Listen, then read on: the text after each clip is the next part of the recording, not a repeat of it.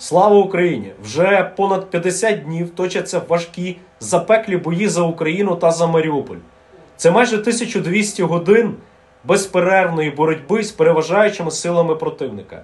Наші бійці творять неймовірні речі, які виходять за грані можливого. Знищено 46 танків, підбито 27, підбито та знищено 69 БМП та БМД, 30 БТРів, тайфуни, рисі, тигри, вантажні автомобілі, легкові, БПЛА, катер, літак. Поранено та вбито більше 2000 одиниць ворожої піхоти.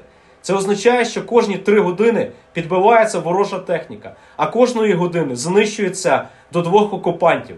Скажіть, чи є на цьому світі хоч одне місце, де точаться такі важкі запеклі бої? Скажіть і спробуйте собі уявити, що відчувають військові, які борються під постійним ворожим вогнем з танків, артилерії, авіаційними ударами, іншими засобами вогневого ураження. І це все робиться в повному оточенні та без належної підтримки.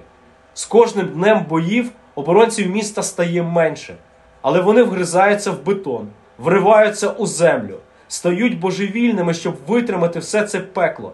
Але знову і знову піднімаються, стають на повен зріст і йдуть нищити окупанта.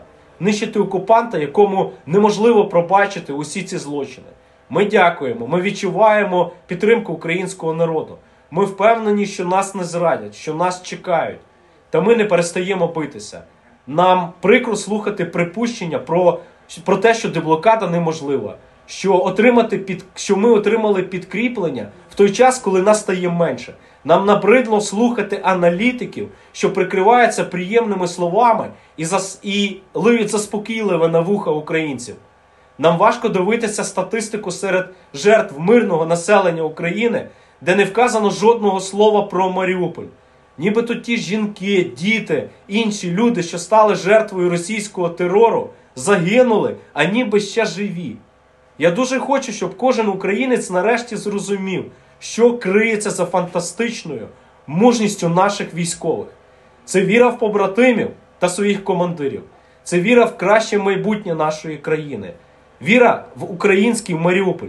Незважаючи на всі перепони, які були на нашому шляху всі 8 років з дня створення нашого підрозділу, а це заборона на навчання з натівськими інструкторами, це заборона на постачання зброї, це легенди про фашистів. Ми стоїмо далі, ми будемо битися, бо Маріуполь – це Україна.